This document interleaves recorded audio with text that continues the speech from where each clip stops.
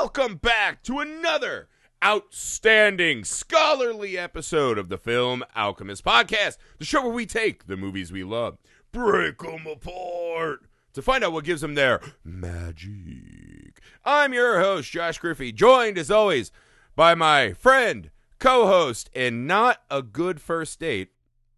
Ooh, definitely Alex Dandino. All right, before we, dust off the old weighty tomes, a little business. Guys, it's official. We are on Patreon. That's right, patreon.com/filmalchemistpod. It's the absolute best way to support the show. It's the absolute best way to get even more amazing Film Alchemist content, especially the stuff you specifically want to hear. Go on over there for as little as $1 a month. You can get in, join the community, meet our cool friends over there, see what we're working on. And as you climb the Highlander tier ranking system, you will have access to vote on the movies that you want to be in Patreon exclusive libraries. We have some other fun projects coming over there. And you can even pick the movie specifically that you want to hear. So again, guys, that's patreon.com/filmalchemistpod. It would mean the world to us if you guys can go over there. Any little bit of support helps the show out. Thank you so much for those of you who already support us.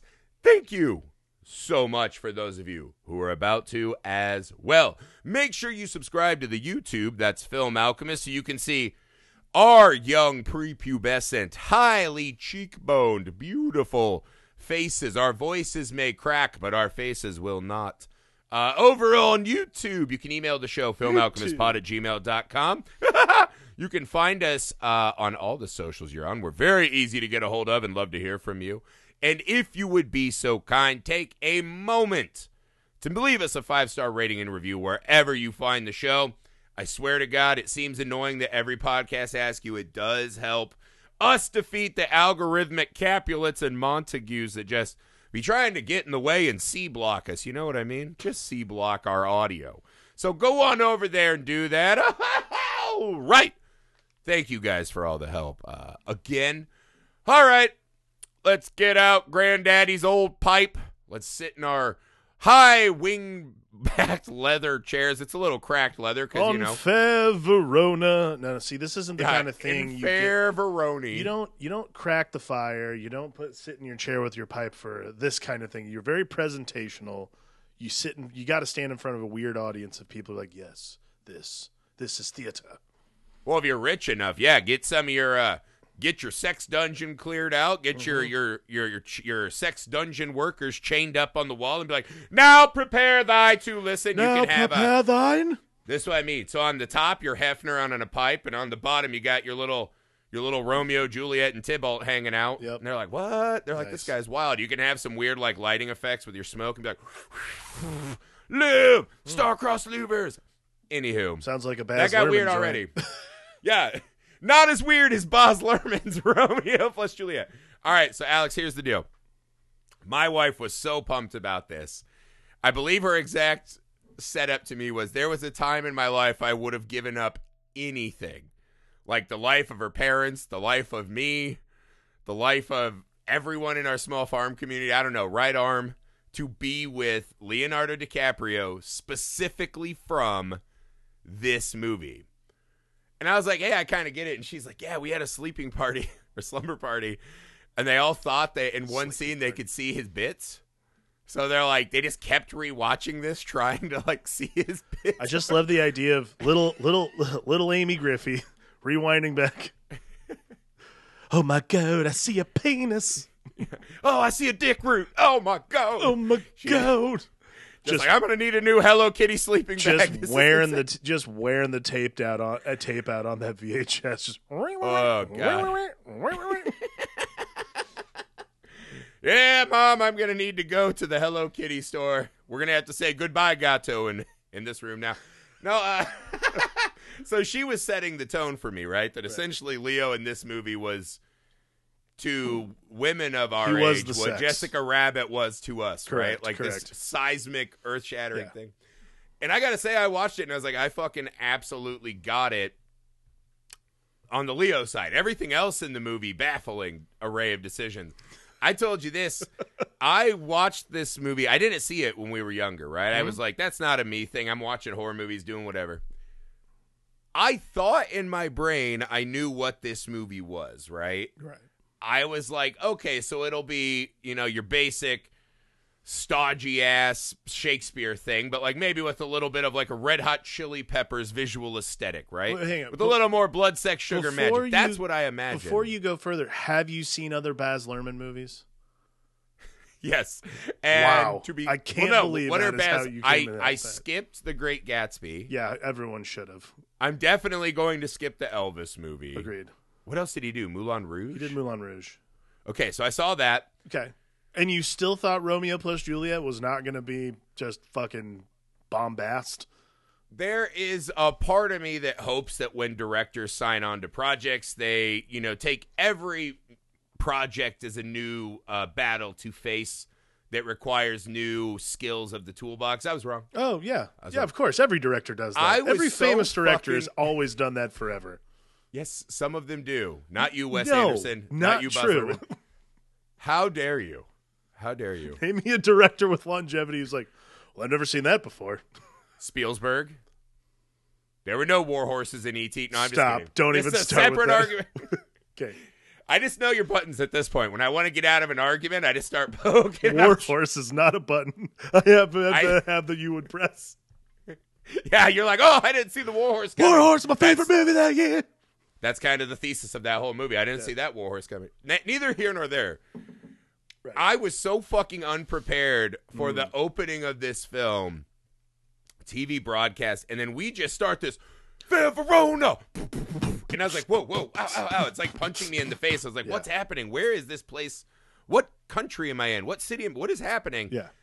When You're they in Fair got Verona. to that gas station, I was so unprepared for this to be like a 1970s kung fu movie. Mm-hmm. Complete with cartoon sound effects. I mean, the bombast, as you said, of this scene fucking melted my brain. And I knew I was in for a completely different version of Romeo plus Juliet. I would argue for the better. Oh, yeah. Alex, opening thoughts on Romeo plus Juliet by Shakespeare and Baz Luhrmann. Yeah. I mean, again, it's this is one of those like really defining adaptations. Like this is the one everyone always references. Like there's not a lot of other Romeo and Juliet adaptations that people are like, "Oh, that was great too." This is the one everyone always talks about. Not just because it's like Leonardo DiCaprio's like huge. Like this was probably this was the movie he did before Titanic. I actually read that Paul Rudd convinced him. He was taught Paul Rudd had finished filming that day. They went out to a bar, and DiCaprio was like, "Yeah, I think I might take the lead in this like Titanic movie." And apparently, Paul Rudd's dad was like a historian of the Titanic and told him all this shit about it. And he's like, "You got to take the movie." But this was like, this was the movie that the first of the Leonardo DiCaprio movies. Everyone's like, "Oh my god, that guy is hot as hell," and he can like he's just sex on screen. Oh, he was, for sure. Romeo and Juliet is like probably my least favorite Shakespeare movie, or Shakespeare story, like bar none. Of the tragedies, not your favorite. Of the tragedies, my least favorite. Like I don't think it's very interesting. And again, like the moral of the story is literally like, dude, check your mail. What's wrong with you? Like how can you be this bad at this? I'm going to get to that. That is not Teenage Romeo's fault that he's not up on postal standards. Hey, you old fucking botanist priest. Hey, just you like never heard of a fucking pick Post-it up a phone, note? bro. You never heard of How FedEx? about this? If you're going to go out, it's FedEx overnight Yeah. delivery. Don't be douche. if you're going to go out as the fucking Civil War begins in your town, get a Post-it note, stick it on Juliet's head. Yeah. Do not fucking open until not- midnight. It's cool. Romeo plus Juliet, though, my wife also. This was like her like same movie, same as her, same as Amy. One of the big sexual awakening movies of her youth. The soundtrack, that was always the big thing. Was the soundtrack for this movie is like a big deal. But yeah, again, it does such a good job of making everything seem better than it really is. Because again, like I just think the story of Romeo and Juliet is boring as hell. However, this movie does start with a fucking firecracker of an opener. And again, It's awesome. Everybody who it's fucking awesome. This supporting cast has no business. They have no right to have this kind of supporting cast. Like, it's first off John Leguizamo, who's just at that point. John Leguizamo, I think, had only done one fucking movie, and everyone just knew he was the comedian. John Leguizamo, the Pest. He is the fucking man in this movie. Like, this was. Oh, he's so fucking good. He's the second best performer in the movie. Second best performer in the movie. Behind, of course. He's fucking great. Mercutio is the best character. Behind Harold Perrineau, who plays Mercutio. I mean, that guy, they're incredible. You're like, whatever else everyone else is doing, you're like, that guy is so transcendent compared to everyone else that comes close to him on screen. Every single person in the movie is doing a Shakespeare play. Like, everybody in the movie is doing a Shakespeare play. Harold Perrineau is Harold Perrineau is the Shakespeare play. Like, you're just watching this guy fucking just crush. It's incredible. Yes. But whatever Paul Sorvino's doing in this movie was intense, but strange. There was the scene when he's just talking about Paul Rudd. I'm Paul Sorvino. There was a scene. This is another one of these. I'm like, this movie is so fucking caustic to the eyes, right? This is high grade fucking sandpaper for my retinue. Yeah. And I was just like, the scene when Paul Rudd and Paul Sorvino are just chit-chatting in an office, I'm like, yeah, this seems what wealthy power brokers do, right? Like, this tracks. Sure. The fucking rock hardest cut, right? Like a Frankenstein-style jump cut to Paul Sorvino's just fucking, potato-shaped face, right? In the middle of the screen. Beefy maw. In the sweat lodge, and he's just, wow.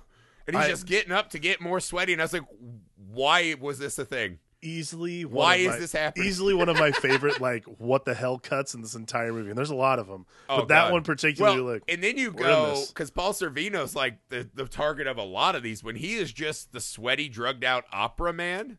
Yeah. I was like, is Paul Sorvino just like, finally, I don't have to play like a fucking crime boss, and is loving his life. I mean, technically he is a crime boss, but that I think is the Paul Sorvino that he because it's him. So Paul Sorvino plays the Father Capulet, and then Brian Dennehy plays Father Montague. And Brian Dennehy is so right in his Brian Dennehy zone. Yeah, like, this is perfect Brian Dennehy. Like, we're just seeing vintage Brian Dennehy at this moment. And again, like, I love Brian Dennehy. He's like, is that Romeo emoting? Ugh. Yeah. Doth I see a little puss over there? Ugh. Where art thou, Romeo? Probably off pussing somewhere, just being a douche. Like, where art thou, Romeo? Far frometh the apple and tree. I knoweth that. I think that is my favorite thing about the characterization of Montague in this movie is he just so hates the fact that his son is not like just out blasting fools. He's just like that's like one of my favorite. The structure of the gang in this movie is very bizarre. Because you're like, the Capulets, I get it. It feels like a family business. Yeah. And you're like, what is this island of lost children? That's also one of my favorite cuts is when he reaches for because it's like taking place in this sort of, it's called, so the town is called, they shot it in Veracruz, Mexico, but this town's called Verona Beach. Yeah. When he grabs his longsword, and it's basically just this fucking massive shotgun just stashed in his limo, and his wife's like, "Stay, sir, stay." You're like, how badly do you want to see Brian Dennehy just whip that thing out and flay a door open and just start spraying people? Like, that is the action movie we all want, but we're making Romeo. That is the Walking Tall sequel that we were fucking robbed. As soon as I said that, I'm like, they probably made 5 Walking Talls, not with The Rock. But no, it's. I think it's a strange, and this is the thing, right? We've had this debate many times. I won't relitigate the iambic pentameter. This movie actually uses it, I think, as well as you can, because everything in the film is so surreal and bizarre. Yeah. That them talking in iambic pentameter when literally 60% of the cast cannot deliver a line. Because this is what I was realizing watching this and Hamlet to get ready for next week's show, right? There are some actors who can just deliver Shakespeare lines and still feel like they're actually acting, right? Mm-hmm. Mercutio, the father in this movie, is really good at it. It still sounds like he's saying normal words that a person would say. Like Harold Perrineau, Brian Dennehy, Paul Sorvino kind of does it. No. John Leguizamo can do it. Johnny Leg's pretty good. I think that's because he's just that good. Dash Most Mihawk's people, very right, good. when they're doing the iambic pentameter, it sounds like they're trying so hard to not fuck up the words Yes. that they're not really acting, right? They're more worried about saying the things the way they're supposed to say them. In some actors can just, like, it's a whole extra skill than acting, right? Is being able to do that naturally. Mm-hmm. But in this movie, they kind of take that off the table. It doesn't matter that Jamie Kennedy is just whatever the fuck he's doing. To be in fair, this movie. Jamie Kennedy has no actual like Shakespearean lines in this film. Like, He has like one or two, he right? has, like, where it's like they gave him 2 lines and they're like, yeah, otherwise just scream like him mother. and the bald guy from Wet Hot American Summer, and Yeah. they're just like, and then whoever they got, that guy who's like a thumb with the fucking army haircut, right? Are you talking about Dash Mihawk? Yes. Yeah. So bad. So fucking bad. Every time he opens his mouth to deliver a line, you're like, I don't get the Point Break via fucking, iambic pentameter. But it works in this movie. When you set this surreal, cartoonish tone, Sure. it's almost as if you're doing like a Jackson Pollock painting, right? Where it is just getting colors and line and movement across the screen. And so nothing can fully become that abrasive because it's a cacophony across the screen. I actually thought it was kind of a brilliant choice, honestly, instead of doing really stodgy, somber Shakespeare. Yeah. Well, I mean, again, like, what they're delivering is performance. Like, I think that what's good is, while they all know the lines, they're delivering performance above everything else. And I think because the movie is it just lives so far outside reality. And because it's not, like, burying itself in the real world like some other movies we've seen this month, it's really, like, it doesn't bother you. Like, I don't think anybody other than, like, Harold Perrineau, John Leguizamo, and Brian Dennehy really do it the way that they need to. Like, towards the end, Leonardo DiCaprio, like, that last speech he fucking crushes. Like, last speech he fucking commits, and something about it just He's got some very good moments in he's this got very movie. good moments, like, but, and again, he's a fantastic actor, and that's why he's won an Oscar, that's why he's still one of the greatest actors in the world. But everybody other than the 3 I've listed have trouble convincing me that, like, and again, for me, I said this at the top of the month, iambic pentameter is always about contextual clues. Like, if you have some vague understanding of the story, you can kind of pick up what's going on. Like, it's very rare that you're going to understand. Like, again, unless you're a scholar, and like even my wife, who's a fucking English major in college, thinks iambic pentameter is annoying as hell. But like, if you at least have a vague understanding of the story, sort of what they're saying, because if they're good enough at acting, which all these people are. It's like Shawshank totally Redemption, right? I don't know what those Italian ladies were saying, but I felt it in my soul, right? That's exactly It's what an it opera. is. Yeah. It's an opera. And I watched Carmen in like 6th grade. Mhm. Like, I have no fucking idea. I was like, I know that she's getting around and he doesn't want her to get around and they're going to kill each other about Right. it. I didn't understand a word of the play, but you're like, I got it. I instead watched Carmen, a Diego. hip opera, but that's me. I'd watch that shit too. I just remember being like, man, Carmen is awesome. Yeah. Like, I was really Starring- into. I was like, are all operas about people just slinging it around town? 'Cause I am excited. Starring Beyonce and Mekhi Phifer, our Othello for this month. Really? I'm pretty sure that I was Mekhi. almost want to go track this down now. I'm pretty A sure that's hip Mekhi opera. Phifer. A hip opera. Okay. Carmen, a hip opera. Interesting. But either way, Romeo plus Juliet. Yeah, like the level of, because again, there's one thing I noted the other night. I was watching with Andrea, and the scene where it's the night of the party and they're all out on the beach. I was like, why are the fireworks so close to their faces? Jesus Christ! Like how? Like that was like Droogs. it's just this very strange. This was before they all dropped ecstasy.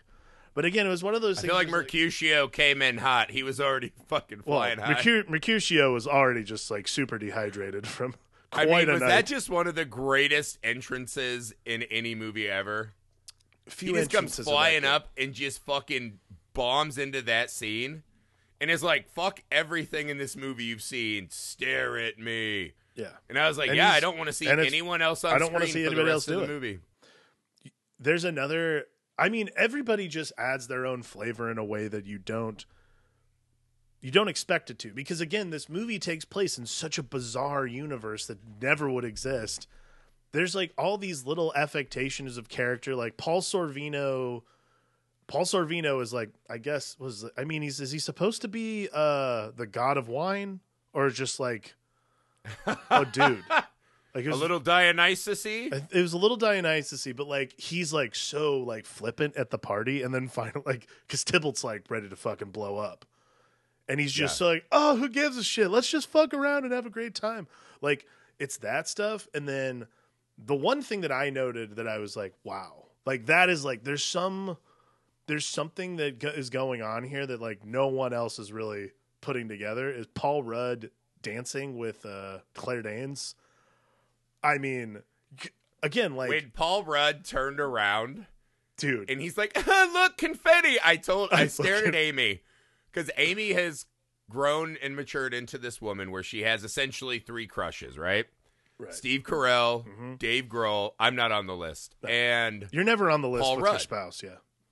Yeah, and Paul Rudd. And I was like, Paul Rudd? Like, okay. And this is before he won, like, Sexy Man Award or whatever. Right.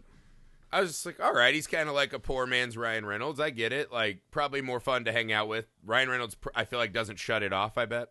Yeah. But I was like, watch this movie right here. I was like, this is the 2 Amy's colliding. The young Amy who wanted nothing more than to run away with Romeo, and the new Amy who just wants to fucking giggle at confetti. And I was like, look at this. And she's like, how dare you? I mean, he's so committed to being such a douche and such a goof. Like, dancing with her and, like, spinning himself. I'm like, this is the best.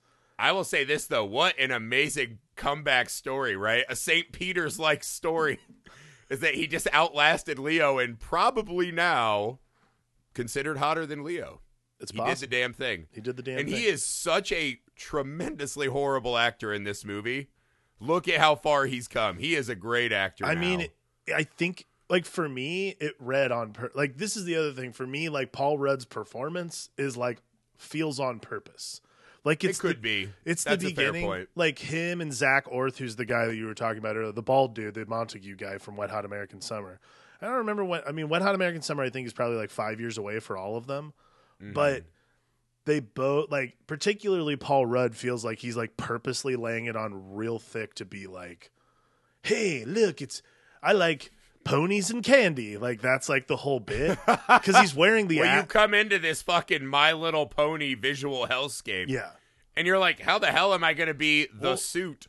Well, not only that, like, he's like, it's not only that, like, that costume party is such a great, like, visual metaphor for the entirety of the story. Because, like, you know, Romeo's in the knight's armor, Juliet is an angel, but him dressed as an astronaut felt so out of place, but it works perfectly because that character's just so unbelievably douchey. Like, of course this asshole would dress up as an astronaut. Like, nothing sexy. He would just dress up as, like, a big poofy astronaut.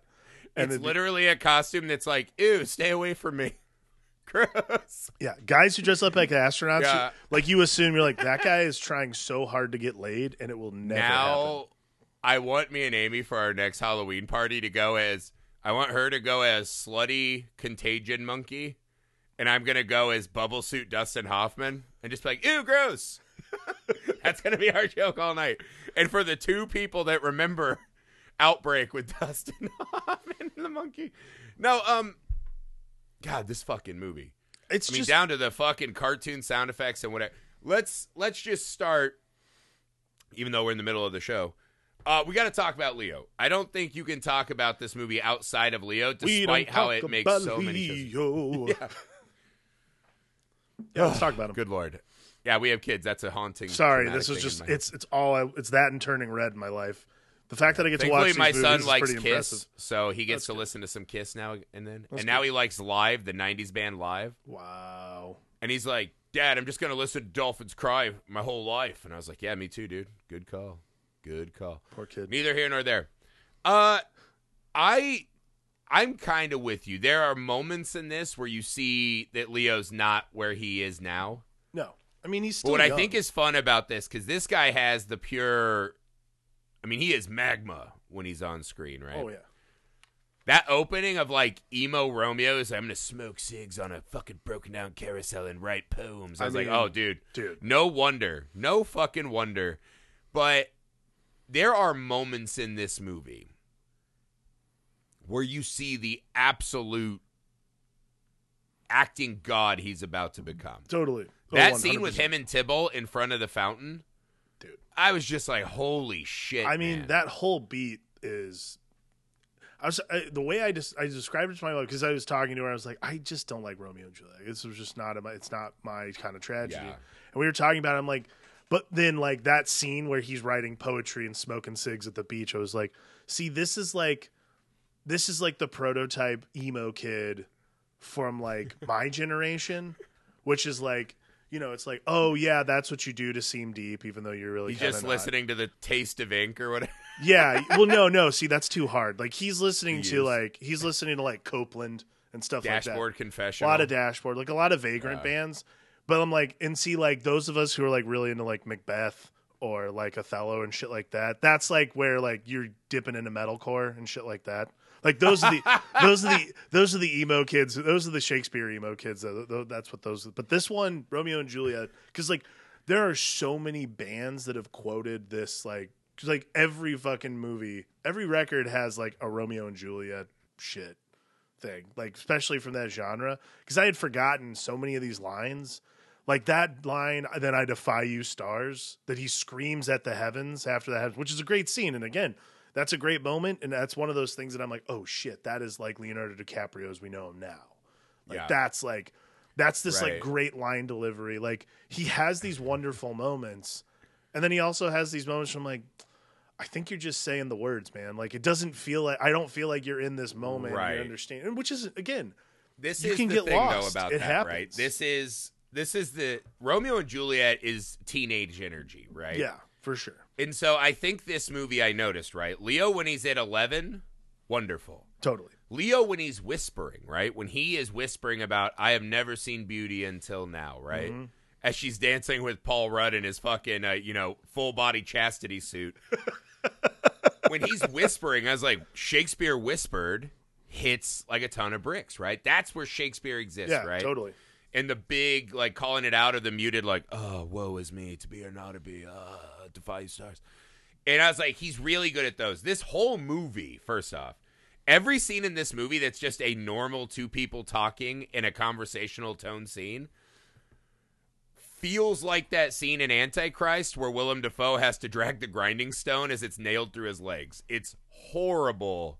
Anytime this movie's not being offensive to all your senses, it's really bad. I'll tell you the one that doesn't feel that way. Because, okay, go ahead. I'll tell you the one that doesn't feel that way, and it's only because Emmett Walsh is in it, is the first one we have where they're in the pool hall. And like Dash Mihawk and Leonardo DiCaprio are trying their best to like do this conversational thing that doesn't really work because they're both like, again, like for me, iambic pentameter Shakespeare is about the sell. Like you got to sell me that this is like how you talk, and that's very difficult. It takes years of training, like that kind of shit. Like literally the only actor I've ever seen who's able to do it besides Kenneth Branagh is like Leah Thompson. Not Leah Thompson. Sorry, not her. I don't know. Either way, Emma Thompson. Thank you. God damn, dude. Not Caroline in the City. Emma Thompson. I was like, I have missed some fucking movies. Yeah, Emma Thompson. But even that scene, Emma Thompson and Kenneth Branagh are the only ones I've ever been able to see who like I buy. That's how they would talk in real life. But the reason the scene works is because it's purpose, and I really do believe this. They're doing this bit. It's purposely punctuated by Emmett Walsh, and he doesn't have to say a fucking thing. And I don't know what it is about his presence, but because he's the apothecary in this movie, who's the guy who ends up poisoning Romeo. For those of you who have never heard of Romeo and Juliet, sorry, I don't know why I'm explaining that, but I don't know what it is, but that presence and that beat lands so perfectly, you almost forget that these guys spent 5 minutes not really believing any of the dialogue they were uttering. It's probably 30 seconds, but the one was where Claire Danes and the nurse, right? Miriam Margolyes, the woman who takes care of her, when they're just talking about Romeo, I was like, oh my God. Yeah. I was like, kill me. Like The Fly, right? I was like, this is so boring. And then all of a sudden it's like, or do you want choir prince? And you're like, yeah, that's what I'm here for. But again, I think this comes back to Romeo and Juliet is for children. It's a teenage story, right? It's I found a girl and I fell so hard that I'm willing to poison myself for after one date. And it has that teenager energy. And this movie really captures what it feels like to be that young. And I was telling you, this is why I like teenage melodramas, because you watch a show like Skins, and you're like, these kids actually think that everything they're going through is the biggest, most important thing in the world. Right. And all of us who are 20 years past that are like, oh, yeah, it feels that way. And then in 20 years, you'll never talk to those people from high school again, and it'll move on, and you'll have countless experiences like this. But because we forget we remember what it's like, but you can't ever fully be in it. This feels like you're sunk in the mind of a teenager again, right? Mm-hmm. And I was one of the things I was really impressed with Leo. I have a friend named Michael, right, who's a friend of the pod. We play D&D together and shit. He's a really nice guy. I like him a lot. But we love to argue about movies because we seemingly can never meet in the middle on anything. And he was really mad that I said West Side Story was a stupid fucking story. I'm like, West Side Story is just a bad, dumb story that I'm uninterested in.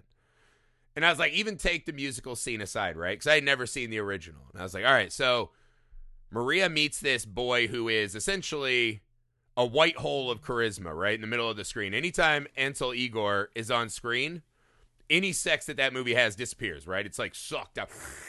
It's like that movie Life Force with the fucking naked vampire ladies. They just sucked that movie dry, right? No fucking sexual chemistry at all. No heat. They met under the bleachers. They didn't touch. They run out. And then the next thing you know, he stabs her brother in the heart, who she lives with and seemingly has a great relationship with him and his wife. Right. And he crawls up to her window and he's like, Maria, I killed your brother. And she's like, cool. And they just get right to the fucking sex.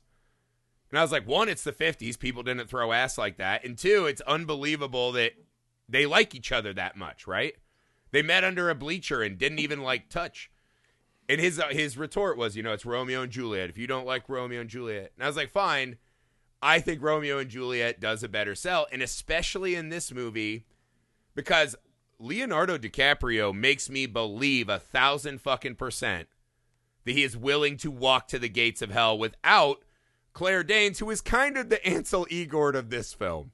If we're being honest. Interesting. But Leo sells the shit out of it that this is worth walking through the afterlife just to find her. And I thought that was one of the most underrated parts of his performance. Yeah, I mean, again, he's... Not to just take a detour to fucking drive by a West Side Story, but... Well, you did anyways. I mean, the sell is there. I mean, I don't... Again, West Side Story is a different thing altogether. Like, I'm not getting into that conversation. But... Because like, if you don't like musicals, West Side Story sucks. It's that simple. Like, I wasn't talking about a musical number. I'm talking about just on a fucking I know you're story not, but it's level. hard to separate the two because it's basically an opera. It's difficult. So fair enough. I think that, but yeah, like the sell is the hardest part. Yeah, like I think Leonardo DiCaprio does that 100% of the time, even when you don't necessarily believe him. He's very, very good. That's impossible not to be that way.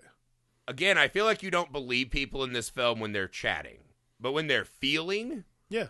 Because I think this is the hard sell of Romeo and Juliet, is the star-crossed lovers, right? You see one person, you fall immediately in love with them, and you're willing to go to the grave for the person you just met within a day or two, right? Right. That's a really hard sell. And it's something that probably was a lot more present in the time of Shakespeare, right? Like that kind of... The world was smaller for everyone, so finding they say it at the very woman, beginning of the show. It's a 2-hour story. So, like, you're going to fit a lot of crap in 2 hours. If you're going to do star-crossed lovers in 2 hours, the sell has to be there, and I buy it in this movie. When he looks at her through that aquarium, though, I was like, that's a guy who's going to go on to be an amazing actor. Like, you just... fucking feel it. And no offense, not to drive by Claire Danes as well, she does not match that for but a moment in this film. I feel like she's not bad. It's not that though. This is this is something that I think is really important too. I think also the way that Romeo and Juliet is written is not to make it's the Romeo show. It is not about Juliet. I agree with that 100% because you see Claire Danes, right, when she goes to find the priest, right, and when Paul Sorvino's like, "Fuck you, Thursday, I will not be forsaken." Yeah, and then she's like, "Mom, help me! I know you were blowing Tybalt," and she's like, "Ah, the vapors," and she runs away. That was strange. They just started making out in the party scene. I was like, "Isn't that your aunt?" Yeah. Like, goddamn, you guys predicted the hub way back in the 2000s. But I was like, she wasn't even stuck in a dishwasher. What the hell, man? Come on. But when Claire Danes, in all of her righteous rage, like, I'm going to confess, and she gets in the room with the priest, you're like, oh, fuck yeah, man. She's unleashing it again. Yeah. And I think that's a Baz Luhrmann issue. As one, I agree that I think it's written as Romeo's story and Juliet is essentially a prop. Yeah. But in this one, Juliet gets the moment, right? When she's fucking going in. And she's with an actor who's really good at Shakespeare and the Priest. And she's able to insert high emotion instead of just worrying about pentametering. Mm-hmm. She's great in that moment. So I was like, it's not that Claire Danes wasn't good. Well, it's just, it's so blown away by some of the other performances. Right. Again, I also think that Romeo and Juliet, for me, is never a show about all the characters talking to one. Like, Romeo and Juliet is about the soliloquy. It's about the story overall. It is not about, like, these characters going back and forth with each other. Like, the only people that and this is where Baz Luhrmann does something that I think no one else really can do. It makes me, and sells it in a way that you're like, well, this is actually, like, it's worth watching. Because any other iteration you have of the standoff between Mercutio and Tybalt, every other iteration's like kind of shitty compared. Because, like, one, you have Harold Perrineau and John Leguizamo, who are like the all-stars of this movie, who finally get a scene together, and you're like, holy shit. Like, you have a guy who's best known as a comedian right now, versus a classically trained, like, you're watching these two guys who are just fucking laying it on the line, man. Like, incredible performances back and forth. And on top of all that, they're about to get, I don't know if you know this, that weather, the hurricane and shit that happens, that, like, essentially Mercutio summons as an pox on their houses, real hurricane in the movie. Actual thing that happened on set. Was it really? Yes. So him, like, when the wind starts picking up, they had to color the screen though, right? Yeah. So, like, obviously, okay, yeah, no. Because I was like, that part looked super. No. I was like, if that's 100% real, that's the coolest fucking thing. No. That Mortal Kombat shit in the sky, that's very different. No. Christopher Lambert's like, oh Jesus. Oh jeez. That was apparently like they were trying to finish the scene as this hurricane was rolling into town. Great. And, like, that was, like, the fucking scene they were doing. Like, that is amazing timing. But, like, my only beef with that scene is that Leo's in it. I was like, if that scene was just waste. Yes. Tybalt and Mercutio, right? I wanted nothing between them. When it starts at the little cabana where they're getting food, I was like, yeah, fuck yeah. And you're like, you can tell, because this, again, Mercutio's so good in this movie. The scene before where the nurse comes to get Romeo, and he's trying to call him back jovial like the other fucking friends, right? Right, yeah. He fucking shoots his gun at the beach, and I was like, what the fuck? And he's like, will you come to the uncle's for dinner? And he's on the verge of tears. And Romeo's like, I'll follow. And this guy knows he fucking lost his friend Romeo. He knows it's over. Yeah. And so when you're at the beach, you're like, oh, fuck. You feel it. This fucking eruption is coming, right? So when him and Tybalt are going at it, I was like, okay, we're going to do the fucking water gun duel thing where, you know, the training is in. My only fucking problem with the scene is that Mercutio just goes out like he's nothing. Oh, and I understand it's like because he says he's like, I died in your arms, right? But I was like, I wanted him and Tybalt to have like they live back and forth fucking. No, but see, like but with like lines, right? But with like witticisms. No, that's what I think Baz Luhrmann does better is gives he gives that like, I mean, I fucking love that scene just because it ends so It's a fucking wonderful scene. Like, it ends so spectacularly, and like he gives that like a pox on both your houses, like, damn you, like that. When he does not relent in death and forgive Romeo. Fuck yeah, dude. That's amazing. That's like the kind of shit you're like, I love the, like, that's the stuff that you fucking love in this tragedy. That's the kind of stuff, like, if that's what this shit was about, I probably would be able to stomach Romeo and Juliet infinitely more than I don't. So because it's fucking petty. It's childhood petty. It's just these two people who want to fuck, and again, like, it's literally, the movie literally hinges on FedEx being late. Like, I can't. It's just like a huge problem for me. Also, again, always has been. Juliet not as cool with Tybalt as Maria would be with her brother. Neither here nor there. Just once again, neither here nor there. Different adaptation, different story. But that's for you, Michael. Man, let's go. No, I'm just kidding. I love Michael to death. Great guy. But Tybalt, even in that scene, right? Because Mercutio's a lot more Flash, right? Like, he really has this movie locked down. Mm-hmm. John Leguizamo, when he's just begging him to fight him, the fucking dynamic on his face between rage and, like, almost a scared child, right? Who's been playing it, Robert Rodriguez character in the first scene with the double guns, with the, dangly crosses and shit. Like, that is a cartoon character movie, right? When he shoots the sign, it's like, woo, woo, woo, woo, woo, right? Like, you're like, this is Roger Rabbit.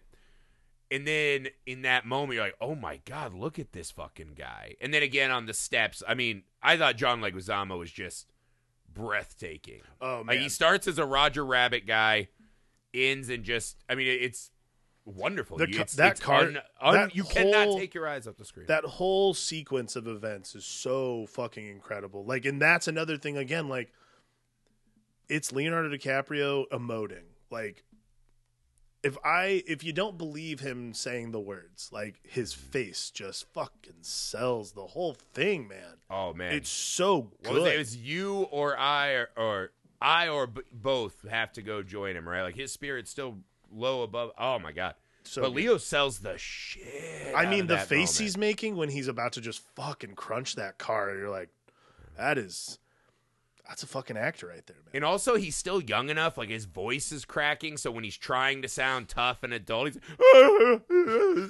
and you're like, I actually think that's wonderful. I was like, by the way, 21 at the time of making this movie. Was he really? He's 21. I do have a really. I honest to God would have said 15. Like, I thought he was actually pubescent. I have a casting. I do have a casting right here. So there was one other actress. I said there were 5 or 6. However, there were 2 that were really in contention. Actress or actor? Actresses to be Juliet instead of Claire Danes. DiCaprio, I believe, picked Claire Danes with Baz Luhrmann. They decided after they'd done screen tests with Natalie Portman. Oh my God! What? So they had done screen tests with Natalie Portman, who was 14 at the time. Oh, and that's creepy. That's Leon the professional creepy. So they did these tests with her, and apparently DiCaprio and Baz Luhrmann watched the test. Like, it looks like he's molesting her. We cannot make a movie with this girl. Like, she's amazing, but like, she's 14. Like, and not only that, she's making Leonardo DiCaprio actually look 21 years old. And I'm like, yeah, yikes. That's a good call. Natalie Portman, I would argue, she would have been great. Come on, absolutely, she's the wonderful. Truth. She doesn't need to be in the teenagers who have sex until they die movie. Exactly. Here's the other one but this is the one that I'm like, weird. Like, not gonna work for me. Probably it was this time period, so it had to be Julia Stiles, right? The Queen of Shakespeare. Okay, you'd fucking think, right? Very weird. Queen of Shakespeare adaptations. It was the other one who was up for it was Sarah Michelle Gellar. Weird. I read that and I'm like, I don't know if I see that happening. Honestly, I don't know. That's a strange. I feel like I've never seen her in that kind of lane. I've only seen her do that movie. I've never seen her do a movie besides Buffy. I've only ever seen like Buffy-esque stuff. I've only ever seen her do it once, and she was good. Scooby-Doo, yeah. She was good. I like her as an actress. She did a movie with your boy Sean Patrick Flannery. SPF. I've only seen What's up, Powder? She did it once. She was good. Movie was bad, but she was good. But I don't know if I see her as Juliet, especially in this context. I don't know. I know that you don't like Claire Danes in this movie. I thought Claire Danes does the proper. I agree with you. Neophyte thing. I think I was saying it where she's just so overpowered by everyone else in the film. Right. And she kind of has the, Helen of Troy issue, Juliet, a lot, right? Like, yeah. Oh, I'm so perfect that men are willing to burn down the world around me. And you're like, all right, but let's let her have some scenes. Mm-hmm.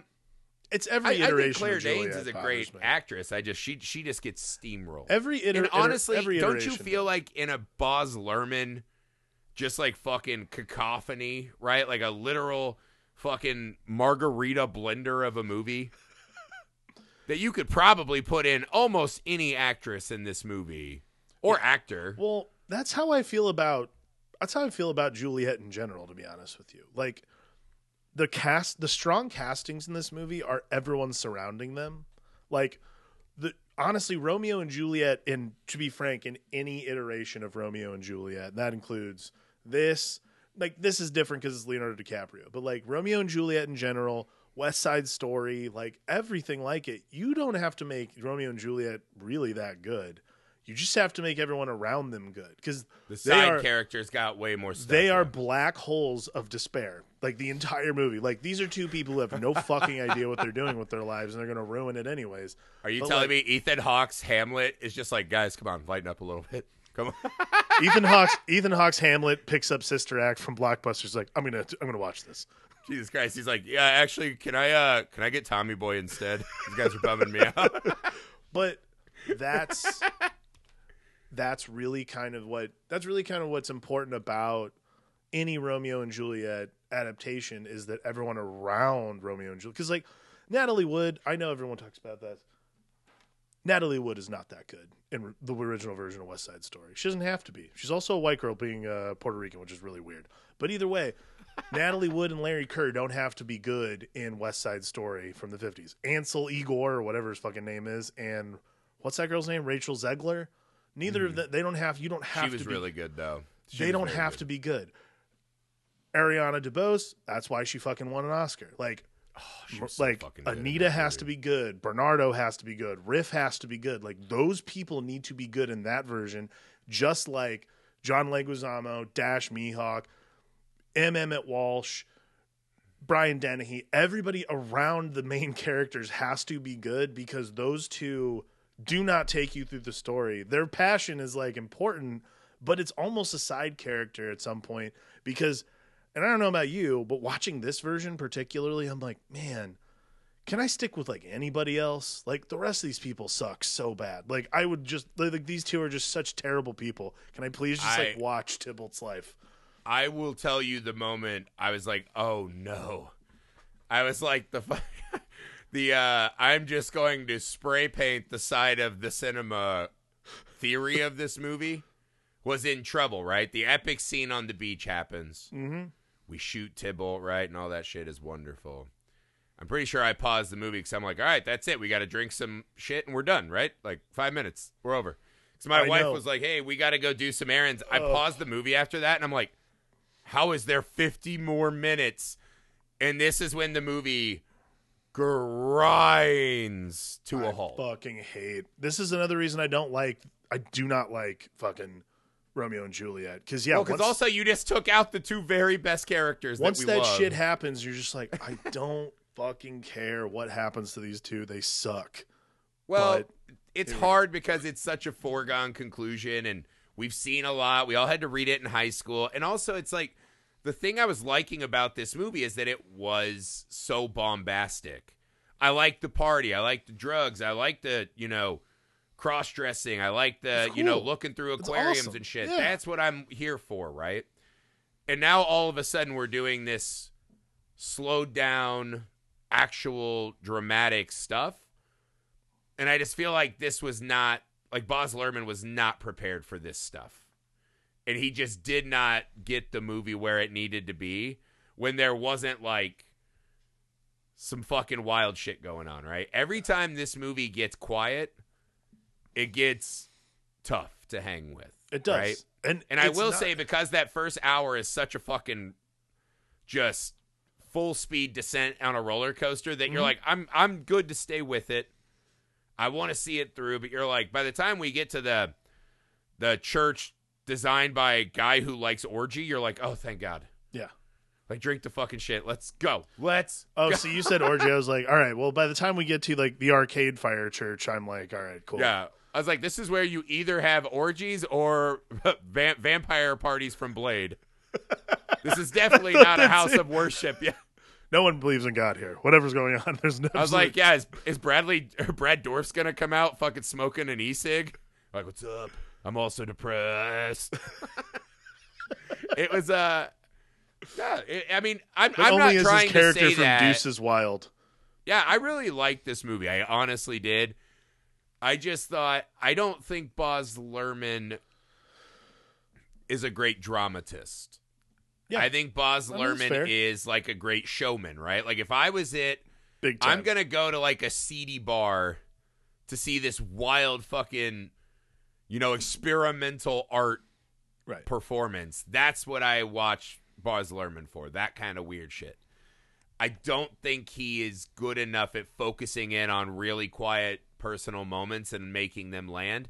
And even saying that, the cast is doing really good work. They're trying real fucking hard. It's fine. I would say the reason for that particularly, because I've watched other movies with him, and he knows how to do it. I think because it's the age of the cast, for one. Like, they're all very much at the beginning of their careers. Like, every single one of these guys is like, other than Brian Dennehy and Paul Sorvino. Sorvino's finally getting to take a ride out of, like, Mafia Town for a minute. But, like, all these guys are at the beginning of their career. So, like, the whispery stuff that, like, we like about the Shakespeare, particularly about Romeo and Juliet, is Everyone wants to whisper that kind of shit to their wife, right? Of course. Like, I get it, man. I get it. But I would say the other part of that, and, like, the negative would be, I like that he understands, like, this is what Baz Luhrmann understands about the Romeo and Juliet he made, is like, okay, this is super depressing. It's also, like, really stupid. So what I have to do is, like, load this thing at like, if you front load this movie with everything they did, what's great is, there's 50 minutes left after Tybalt gets shot. Yeah. But also it's one of those things, like, this is the play too. Like, the play is this bland as well. But that's what he does. They're like, let's inject a little euphoria in here. Right. Yeah. And watch these because it's teenagers and adults acting like teenagers, right? And again, like, okay. I've seen him do Moulin Rouge. Like, Moulin Rouge also has the same, like, drawbacks. Honestly, the difference between this and Moulin Rouge is that Ewan McGregor and Nicole Kidman are incredible actors and do things that these guys, quite frankly, just don't have the ability to do, simply because not only are they, like, living in iambic pentameter, but also Romeo and Juliet is just a very different story of star-crossed lovers. Right. But, I mean, it is, like, Leo's last moment when he's just whispering sweet nothings to Claire Danes' body. Absolutely You're awesome. Like, he's really That's the fucking good. actor right there. Absolutely. You are honestly seeing, and I know all movies are shot out of order, but I was like, you see that wherever he was before this movie started, he has gone up a level. Agreed. As an 1,000%. By the end of the movie, he is absolutely like, oh, damn. Like, and I know, I'm not as hard on it as you. The idea that two kids do something really fucking stupid and short-sighted, I think, is a pretty fucking hallmark thing that a lot of us have seen. I'm not saying it's not apt of teenagers, but I mean, like, it is just it again, like, it's just also it's not a Shakespeare story that I enjoy very much. Oh, I mean, I wouldn't put it in my top tier of his, but I understand why it's so powerful and influential, right? Absolutely. Because I think what Romeo and Juliet speaks to me in this moment, the reason I kind of like the ending where they both do this, is I think so many of us, right? And it's the advice that all old married couples give you, is like, keep dating your wife. Mm-hmm. And I think so many people, you feel that at some time, right? Even if it's just lust in one evening, right? You've had a couple Jaeger bombs. You're like, is that? I can't even see straight. Is that 5 women that like me? Maybe 1. I don't know. Is it a dog? I don't. And you're like, 2 more Jaeger bombs. We'll figure it out. You know, whatever it is for the night. Just for an example, you fucking feel every fucking thing inside of you exploding at once, right? As if your whole body could explode and combust because you are feeling the most you've ever felt, right? Whether that is just lust or whatever, right? And you can't get there with sadness. You can only get there at this kind of euphoric, near love kind of thing, right? And so I think so many of us have been lucky to feel it even just once, right? And probably a lot of us have never felt it all the way. No. And so when you watch these 2 kids and you're like, fuck, they got there. And they truly felt it, whether it's dumb or short-sighted, whatever. They fucking saw the best thing they'll ever see and realized they were wise enough to realize that's as good as it'll ever get. And, you know, not that what they did was the wisest thing, but I think people look at it and you're like, man, what I wouldn't do to feel that way about anyone again, right? And hopefully you do. But, like, even if you've been with, like, your partner for a long time, it's harder to just sparks fly everywhere, right? Like, you're lucky it still happens sometimes, but I think you admire the all-inness of teenagers. Of course. And so I do think it's a good ending. It's not a little. Oh no, it's a good ending. I mean, again, I like that it also ends with the police chief just saying, like, I like that's actually my favorite part is literally the police, besides DiCaprio doing his thing, but the police chief's like, you are all punished. Like, this is what you guys get for being dickheads. You are that's big, the kind dumb of thing. Children, and now your children are gone. Now your children are gone. Like, what are you going to do now? I like fucking idiots. Also, it's 100% the priest's fault, but I won't yell at him because, you know, he's got status. Listen, the fact that unfortunately guy the priest did not have a FedEx account, and he was not able to. Here's the fucking idiocy of the priest. One, it's like you're FedExing this. I mean, he's in the middle of nowhere in a home that is literally mobile, so he can move it if he were to choose, right? Right. If you know that Juliet is about to wake up in an hour, you're the fucking priest. First off, lock your fucking church. Secondly, get a fucking folding chair. Take a pew, you fucking sack of shit. Watch the girl you said she's going to wake up within an hour. Why are you down at FedEx being a Karen? Come on, dude. Shut the fuck up. Who cares? Get back there. Go to the church. Instead, I mean, you were in there to turn on all the fucking orgy neons. Nope. Right? But, you know, again, he was probably just trying to set up his FedEx account. So literally this doesn't happen again. Post-it note on Juliet's forehead. Wait 5 minutes. Oh, God. The interplay, though, is he's talking and, like, her finger starts to move. And it was really beautiful. Very good. But, yeah, it's all 100% the priest's fault. He was in a fucking drug-fueled botanist orgy mind because he's hearing Prince, and he's like, oh, that's sexy, and I've just been sniffing fucking plant pods. Oh. And there's that scene when he talks like he's in Darkman, and, like, the thing is unveiling behind him. And he's like, I will marry these 2, even though their parents, like, literally try to murder each other on the streets and use teenagers as soldiers, but this will help. Let me get my Hawaiian shirt and flip-flops. I think the priest is, like, 98% responsible, 1% bad parenting, 1% teenage hormonal. Yeah, there's a lot of Andy Dufresne in that, for sure. I mean, for sure. As in, 100 guilty, hiding behind societal privilege. That's what I'm giving it to you. I'm going to let you live with that. I agree. Finally, we agree that Andy Dufresne 100% is guilty, along with the priest. And that ain't love grand. Ain't love grand. Again, just fucking get overnight delivery. My God. Jesus Christ. Just fucking guard the body. This is the equivalent of you fucking have one job. Block the shot. You don't have to steal the inbound. Stand in front of the guy in the basket. Come on, sports bros. So stupid. Either way. That priest is responsible. Also, what were those kids doing up there? Is he fucking slinging drugs to all these? That's here. Okay, I have one other casting thing I want to run past you. This was all for Mercutio. There were 3 other actors. Mercutio is perfect, but yes, I would love to hear these. It was so this the reason that this originally apparently might have been John Leguizamo. And then, he would have been great too. Then Baz Luhrmann decided he wanted to make Mercutio black, so he cast Harold Perrineau. The only other actors that were considered were Ewan McGregor and Christian Bale, which I think would have been very uncomfortable and weird. No. And then I think Ewan McGregor has a playfulness I think anytime At that Christian time, Bale too, tries that was- to be playful and joyful, he seems like Bateman. He seems like he seems like Bateman. This, Yeah. I mean, let's see, 96, so he's like just off Train Spotting. He could have done it okay. It's like How old Train would Spotting. Hugh Jackman have been back then? I mean, Hugh Jackman wasn't famous at that point, so. I know. But I think Mercutio is perfect. Oh, no, he's perfect. I mean, the casting in this movie is perfect. Benicio del Toro was also considered for Tybalt. Oh, he would have been rad, But too. she would have been great. But I think John Leguizamo But John was Leguizamo perfect, was too. amazing. I wouldn't have removed Again, John Leguizamo. From I this think movie. again, this is the thing that Baz Luhrmann does really well in this movie is understands that Leonardo DiCaprio and Claire Danes can do their thing, but the supporting cast, just like in West Side Story, has to be better than the actual core cast.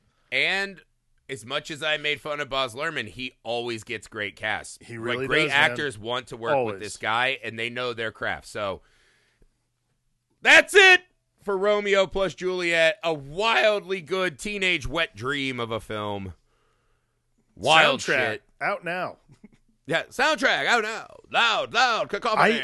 I Cheekbones. didn't know that Radiohead song, exit music for a film, that was for this movie. I did not know they wrote it for the movie. Oh, wow. I had no fucking for them. idea. Good for them.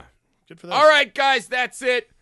One more Shake of the Spear to come. We are talking about Hamlet, the 2000 Hamlet? Is that the year it yeah. came out? Year 2000 with Ethan Hawke. There's a lot of Hamlets, way more than Romeo and Juliet. Several Hamlets. So we are going to be doing the Hamlet with Ethan Hawke. So ready thyselves to finish our sexy but smart evenings with the Bard. Make sure you go to the Patreon, patreon.com/filmalchemistpod. The email, filmalchemistpod@gmail.com. The YouTube, Film Alchemist. Please be so kind to leave us a rating and review wherever you find the show.